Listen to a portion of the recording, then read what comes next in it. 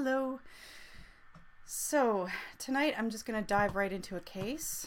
I'm going to give you the Coles notes on this case here. Let's see, this is... Which case was this? DH. Oopsie. DH. R versus DH. Alright. So in this case, a man was accused of historical sexual abuse against a child while he was a minor and was tried in a youth court as a result. And he's an adult, and so was the complainant at the time of this case. The complainant was an adult at the time, and her evidence mainly relied on the inference that she had a bedwetting problem as a result of ongoing sexual abuse. The appeal panel overturned the conviction, finding that the trial judge failed to resolve major inconsistencies when accepting the account of the complainant as true. All right, so there you go. You got a glimpse of my database there. So that was the Coles notes on this case. So we have a classic case of I wet my bed, therefore I was sexually abused as a child, and I'm blaming person A.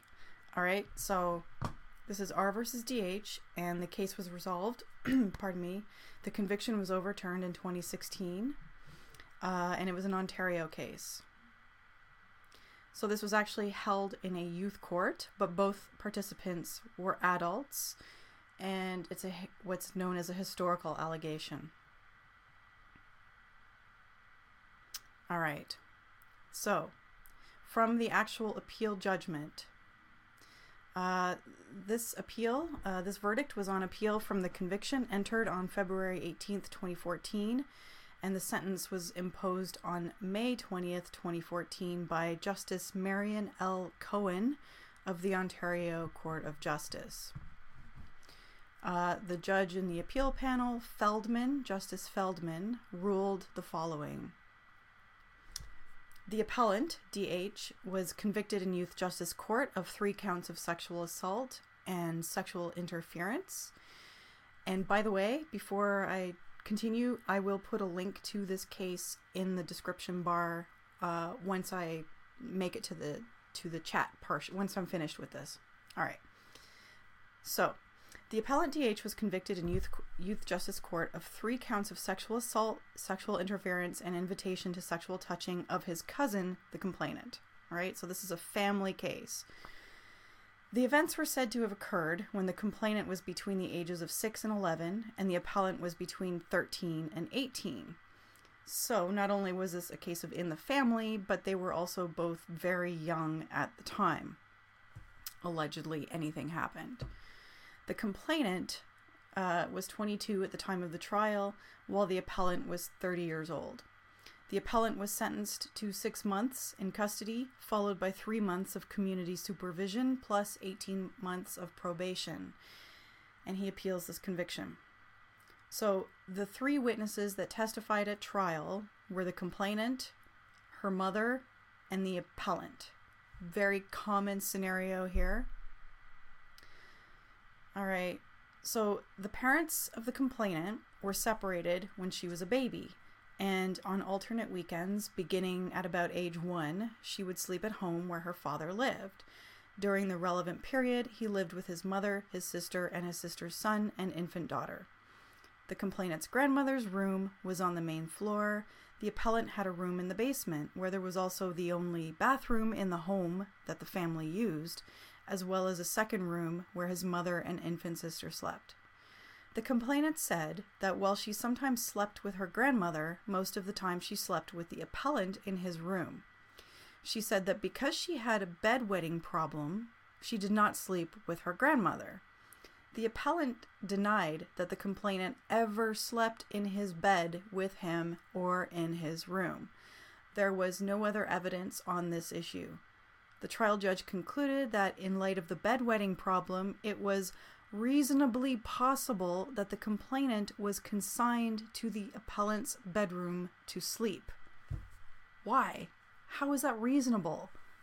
In my last live stream, I talked about the difference between reasonableness and believability. or possibility. Anything can be a possibility, but reasonable is when the overwhelming circumstantial evidence points to that fact to be true. So in this case, the judge has no idea what reasonable means. The judge just decides that it's essentially possible for some reason that because she had a bedwetting problem, she would sleep in her cousin's room. Whatever. Okay. Moving on. The complainant testified that the first incident of sexual abuse occurred when she was about 6 years old and in senior kindergarten. Well, isn't that the case for pretty much all of us? She and the appellant were watching television in his bedroom on his bed. He removed her one-piece pajama and the underwear she was wearing underneath. He started touching and rubbing her vagina. He also kissed her on the lips, but did not French kiss her. Well, that's great. She said he was breathing very heavily because he had asthma. So he was having an asthma attack while he was doing this. The incident ended when the grandmother's male friend came down the basement stairs to use the washroom, and the appellant told the complainant to put her clothes back on. That sounds real reasonable.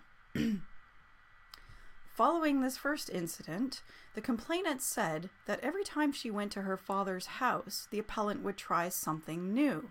Sexual acts would occur repeatedly, including French kissing, touching her vagina, cunnilingus, analingus, fellatio, and failed attempts at penetration with his penis. Oh my God. All right. She said that the appellant would always take off her bottoms and leave on her top, that he did not wear a condom, and that he did not ejaculate.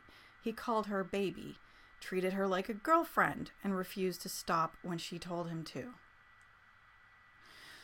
The complainant had an ongoing problem with bedwetting, soiling herself and smearing feces. Now, if I were a dude, that's the kind of girlfriend I'd want. Yeah, all right.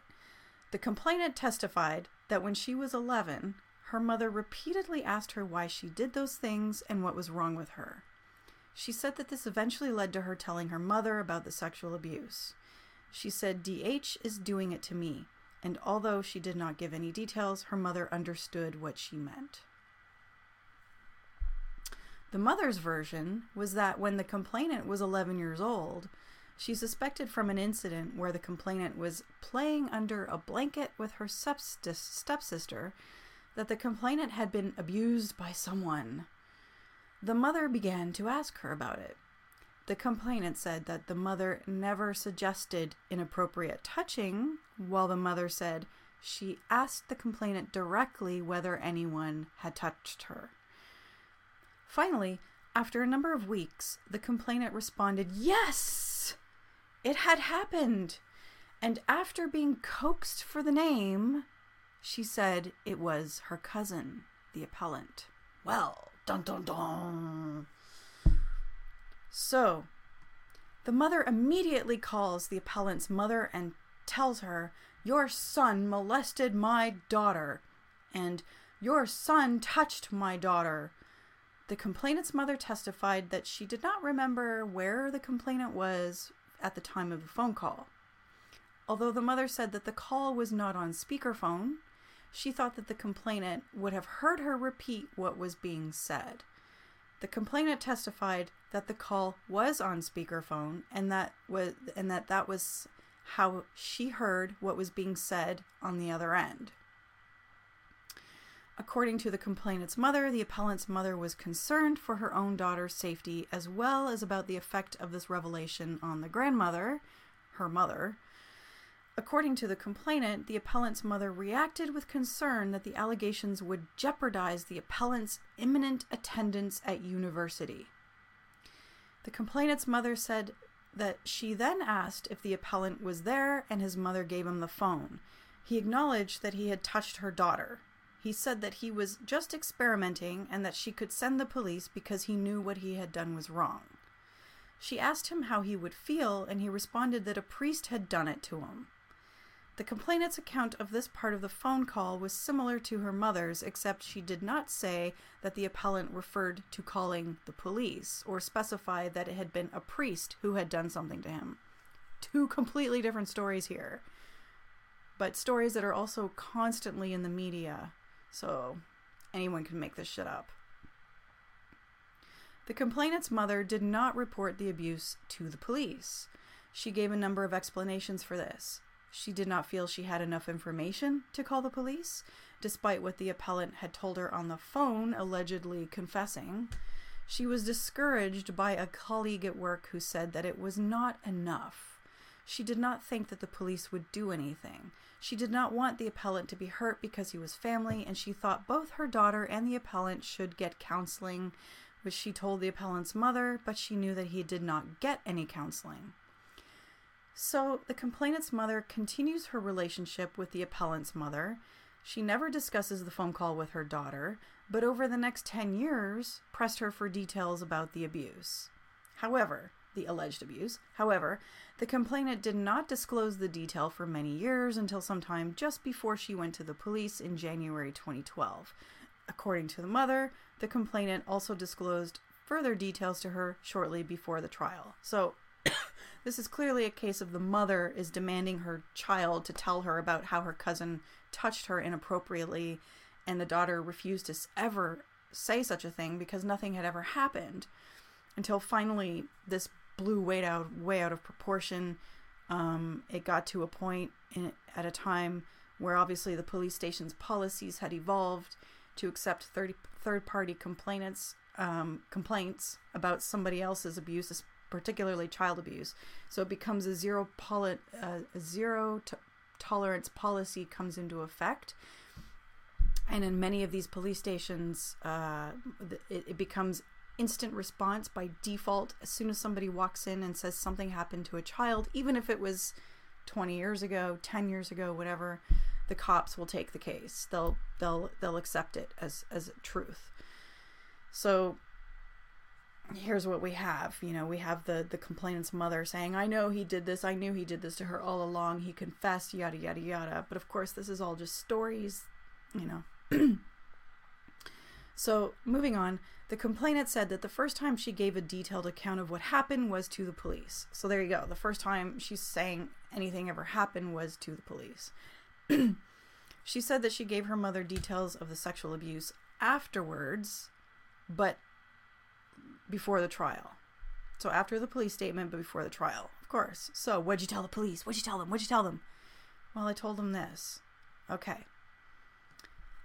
So the appellant testified and denied all of the complainant's allegations, of course. He said that he saw the complainant when she came on weekends. And while she sometimes slept in the basement in his mother's room, she did not sleep with him in his. He denied the phone conversation with the complainant's mother. He also denied being at the birthday party described by the mother and said that he never saw the complainant again after she stopped coming to the house. Now here's what the trial judge did with all of this evidence, which obviously isn't very much. You've got a story, and then you have the appellant basically saying, yeah, that didn't happen. So the trial judge, the defense counsel made a number of arguments to the trial judge. First, the appellant was straightforward and unshaken in his evidence, and he could do nothing but deny the historical allegations of events that were said to have spanned a long time over a period.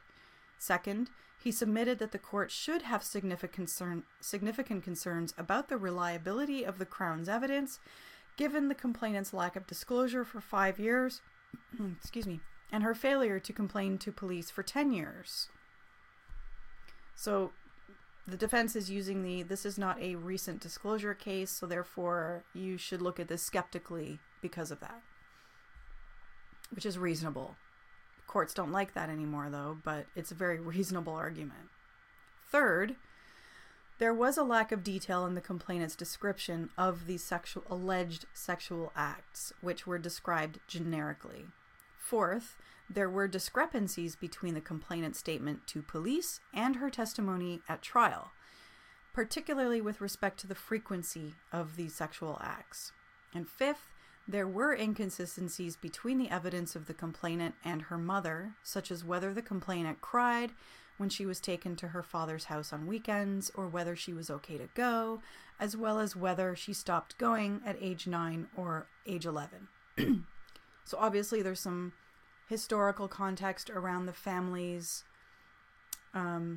relationships that aren't really being fully brought because, of course, in sex crime cases, crowns like to control the case so that no context of the fabric of the relationship of the complainant and the appellant is brought into the case, because that has nothing to do with the alleged sexual act at issue here.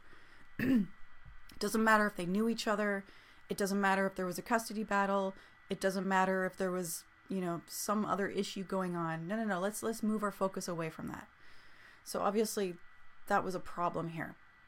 All right.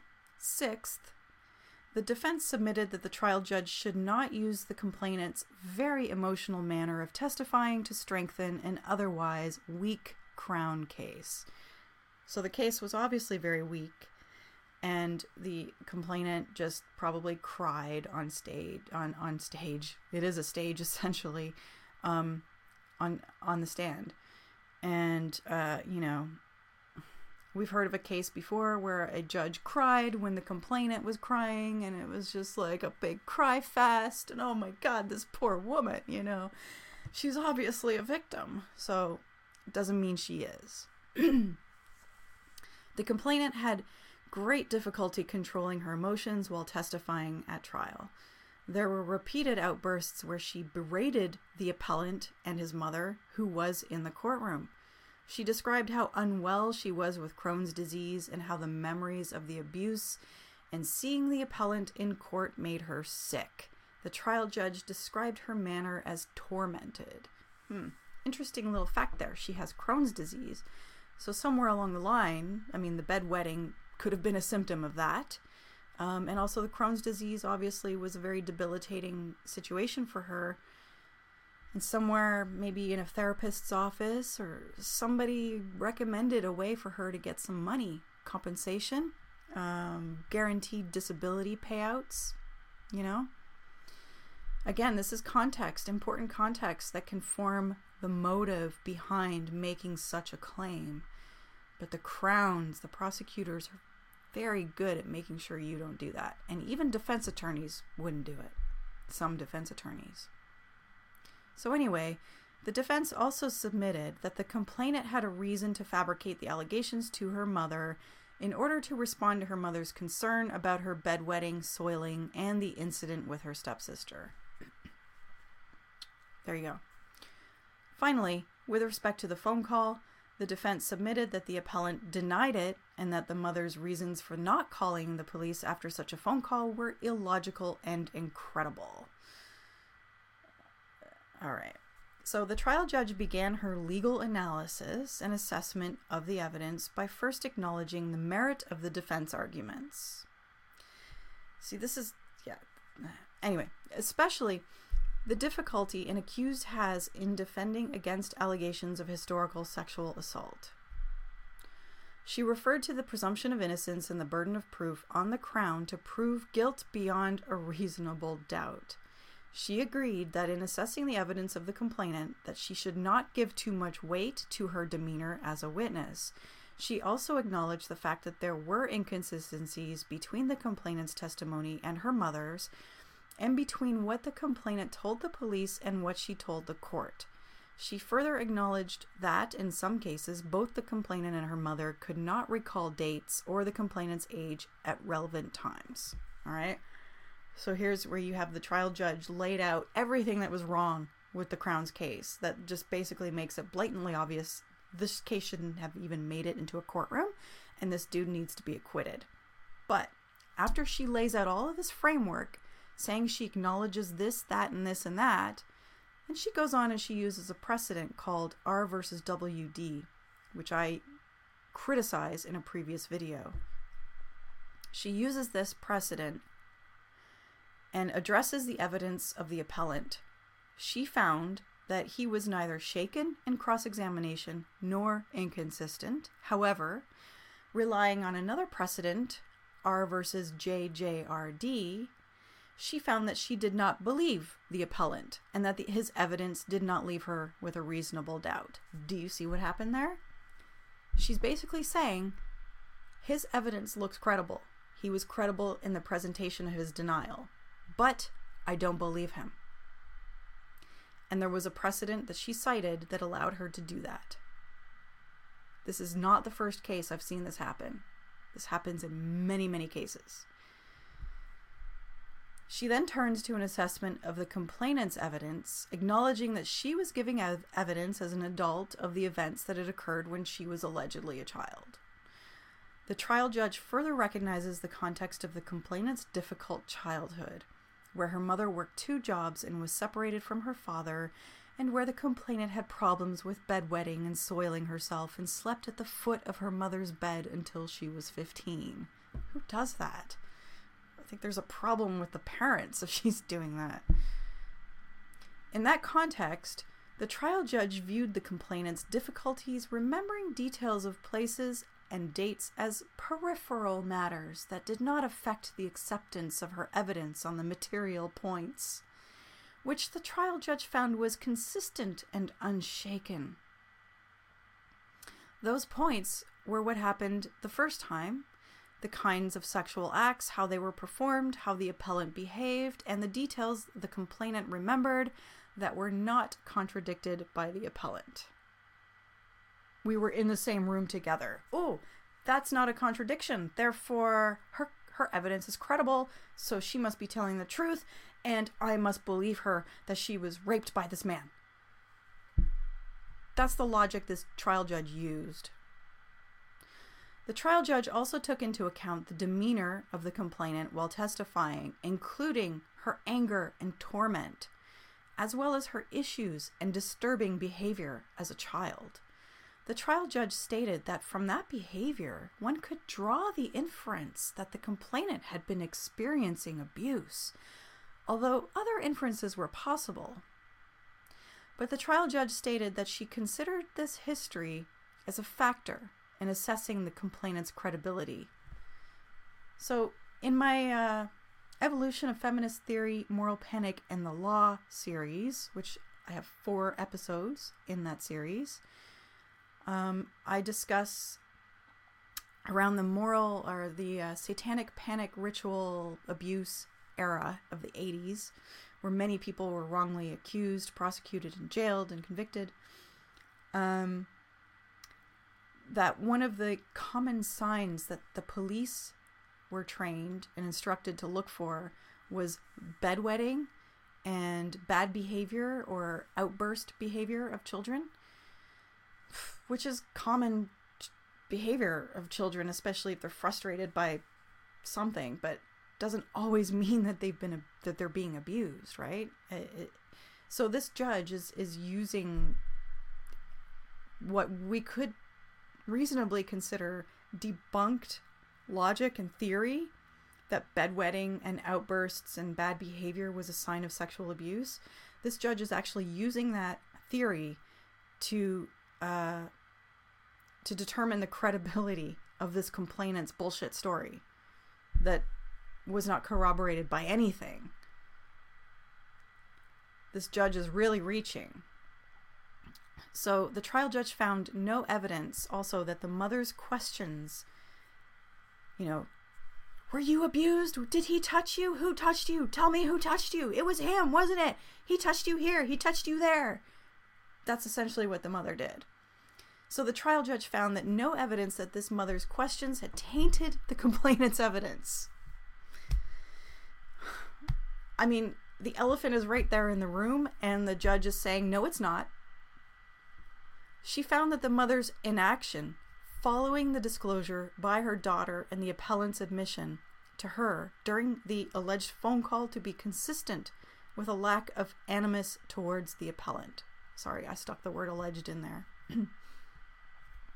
And also consistent with the complainant's evidence that she did not give her mother any details of the sexual abuse.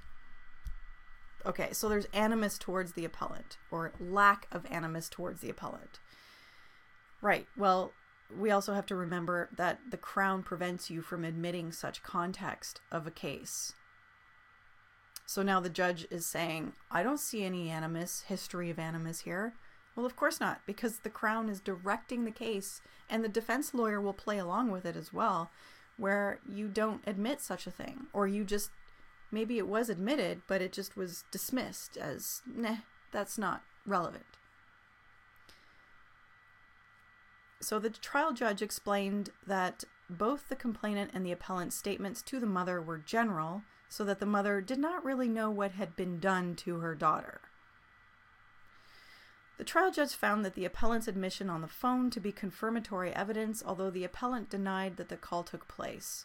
The trial judge believes the mother. The trial judge used what she viewed as the mother's extraordinary lack of animus towards the appellant and his family as indicative of her credibility regarding the phone call. So, because there was no evidence of animus towards the appellant, that makes her credible. Again, like, what the fuck? She found nothing illogical or incredible about the mother's testimony, that she continued to view the appellant and his mother as family, and that she did not want her daughter to be full of hatred. So, issues submitted by the appellant regards to all of the trial judgments that I just read. The appellant submits that the trial judge erred in law by failing to give effect to the third branch of WD by 1. Failing to resolve material inconsistencies in the evidence on significant issues which could have raised a reasonable doubt, including A. Inconsistencies between the evidence of the complainant and of her mother, and B. Inconsistencies in the complainant's versions of the frequency of the sexual abuse between her disclosure to the police and her evidence at trial. And ground 2, failing to give adequate reasons for drawing conclusions and inferences from the evidence of the mother and of the complainant that did not accord with the logic of the situation and were contrary to the evidence of the appellant. And 3, relying on the complainant's problems in childhood as evidence that she was sexually abused without expert evidence. Okay, so these issues are the actual grounds of appeal that were used to submit this appeal. So there's 3 grounds here, and typically appeal judges will pick one ground and ignore the rest. So let's see what happens. The first ground, failure to resolve material inconsistencies in the evidence on significant issues. The trial judge gave lengthy reasons for the decision, including instructing herself on the burden of proof in the application of WD and explaining why she found the complainant and her mother to be credible and what she identified as the material issues. It was only because she accepted their evidence that she rejected the evidence of the appellant, relying on the court's decision JJRD, which states, an outright rejection of an accused's evidence based on a considered and reasoned acceptance beyond a reasonable doubt of the truth, conflicting credible evidence is as much an explanation for the rejection of an accused's evidence as is a rejection based on a problem identified with the way the accused testified or the substance of the accused's evidence. So, a trial judge's assessments of credibility are accorded very considerable deference on appeal. All right, that's a key thing, deference. That word deference basically is saying the trial judge has the right to make that conclusion however she wants to.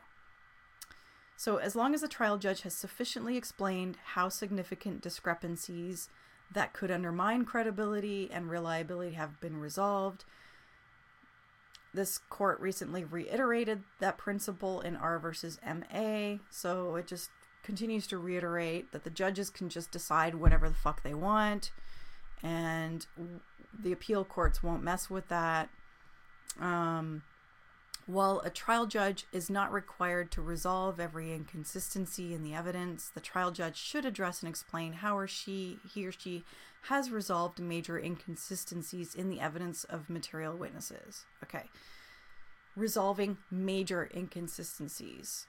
Again, does anybody consider them a major inconsistency? That's an issue. So, the failure to articulate how credibility concerns are resolved, particularly in the face of significant inconsistencies in a complainant's testimony, may constitute reversible error, as an accused is entitled to know why the trial judge is left with no reasonable doubt. Okay. So I'm assuming they're accepting the first ground here. I'm not completely clear on that. But inconsistencies between the evidence of the complainant and her mother. All right. So this is where the appeal panel will now determine if the inconsistencies were major enough. And if they were, then they can decide on whether or not the trial judge wrongly made a decision on that. So again, the appeal court acknowledges, or the appellant submits that although the trial judge acknowledges many of the inconsistencies, she fails to resolve those inconsistencies. I've seen this in many cases. This is nothing special. So what I want to get to is whether or not in this judgment the appeal court actually agrees. So I'm not going to go through the whole thing. Let's see. Okay, it looks like the appeal panel agrees here. By viewing the versions told by the two witnesses as roughly consistent, the trial judge failed to resolve the inconsistency or to consider its effect on the credibility and reliability of each of them, and therefore on the issue of reasonable doubt. All right, so that's a win for the defense. The trial judge failed. Excuse me. As far as inconsistencies in the complainant's version given as an adult, again, the appeal court must review whether or not they were major enough. Let me go back to find the bottom here. Again, it looks like the appeal court agrees that the judge failed to consider how this significant change in the complainant's memory should be viewed in the context of both her credibility and reliability in recounting the events in formal context with legal consequences. Good. So the appeal panel agreed with that.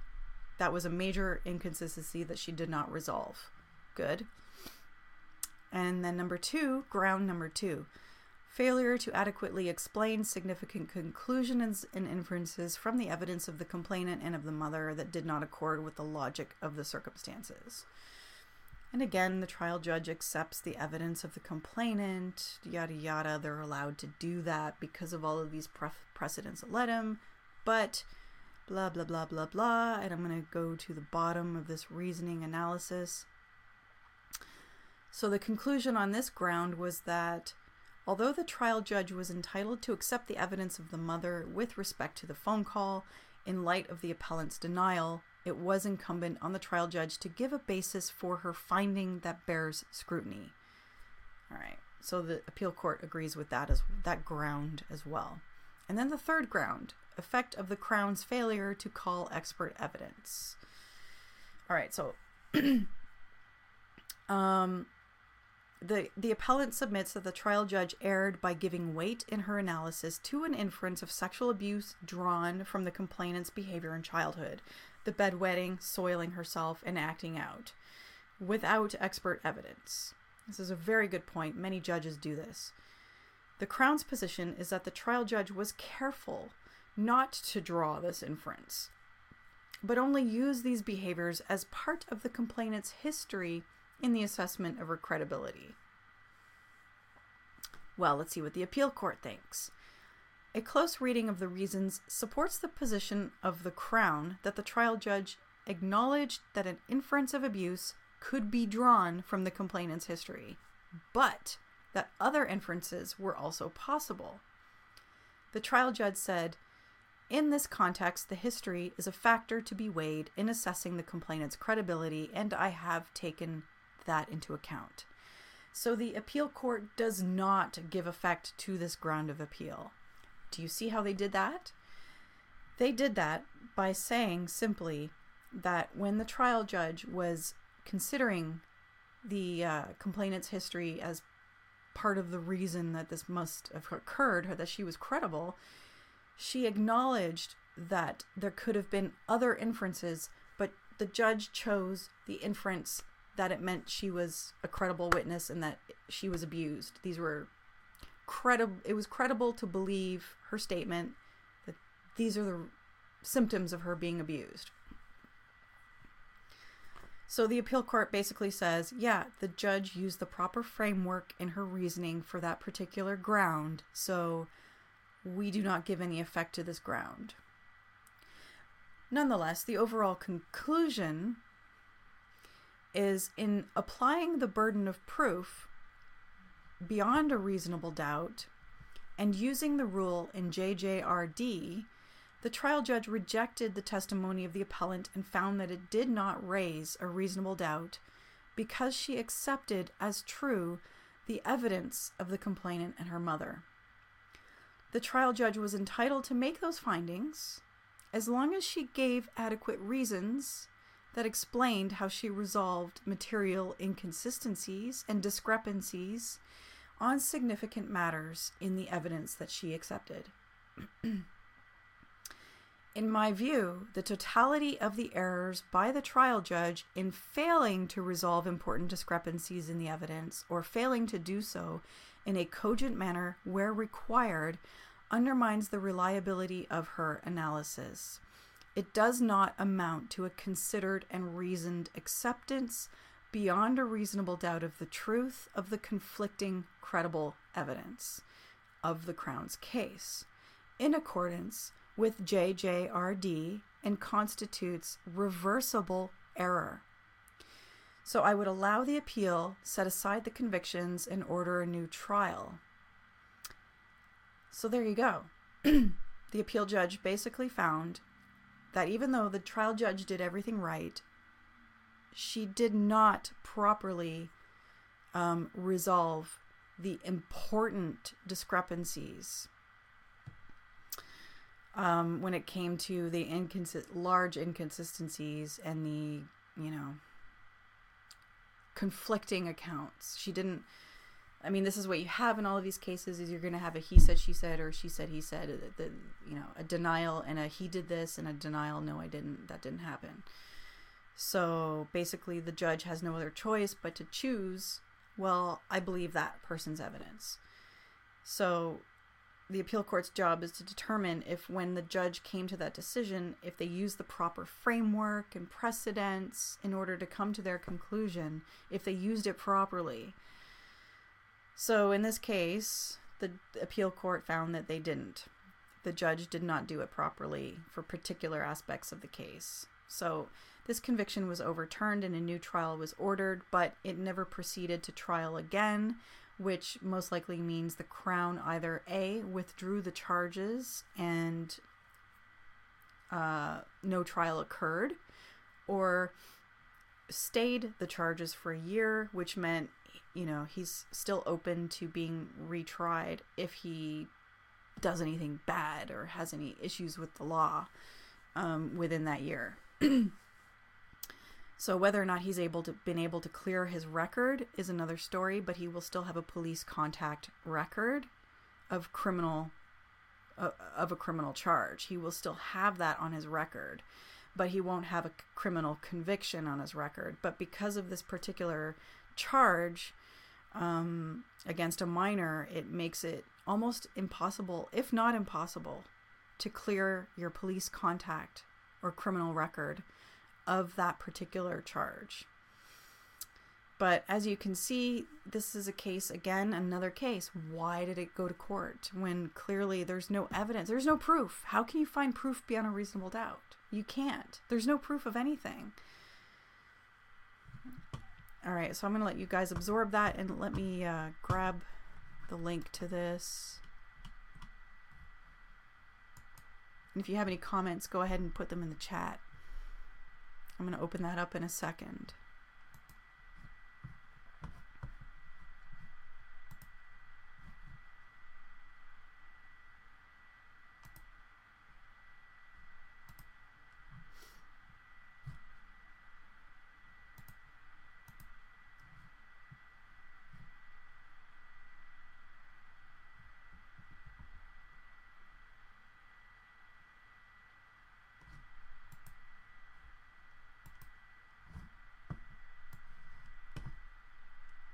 Oops.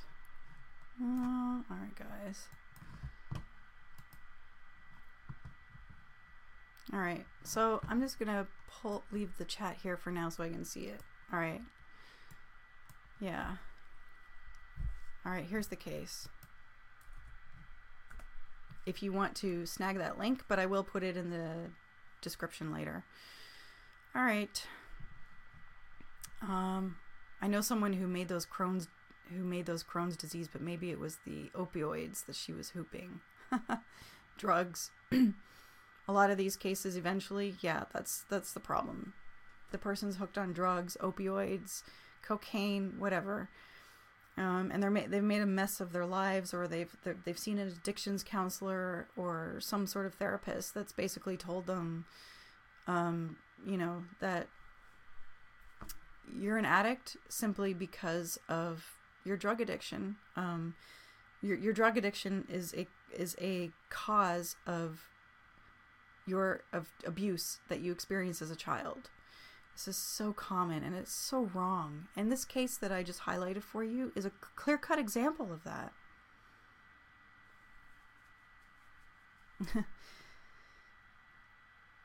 Yeah, a whole case based on stories and zero investigation into the facts. What facts can you possibly investigate in this case? I mean, there was just stories, that's all. A hysterical mother and a daughter with Crohn's disease, and who had a history of bedwetting, and for some reason they had a hatchet to bury with the cousin. So, but of course there's always that extra bit of context to a story that we may never know. It doesn't come out in the court proceedings, or at least to the public documents that are available to us. Yeah, all they had to do was ask family members if this bed was peed on by her, because he would have made that well known. Not only that, it would have smelled a lot, I would have assumed. Well, yeah, I mean, that's just weird. Yeah, the whole bedwetting thing is just creepy. I mean, every kid has a problem with that, but yeah, anyway, to say that the kid slept in his cousin's room so that she could pee in his bed, that makes no sense whatsoever. It's like, ew, why would you, if that's the case, what, like, yeah, that's gross. Anyway, all right, so there's my overturned conviction for the week. Yeah, I hope you enjoyed the show, and I'm gonna close this stream, but it'll stay live for a while. And yeah, thank you for tuning in. And again, I will add the link to the case that I discussed in here, in the description bar for this. All right, guys, have a lovely evening. Thanks for joining in.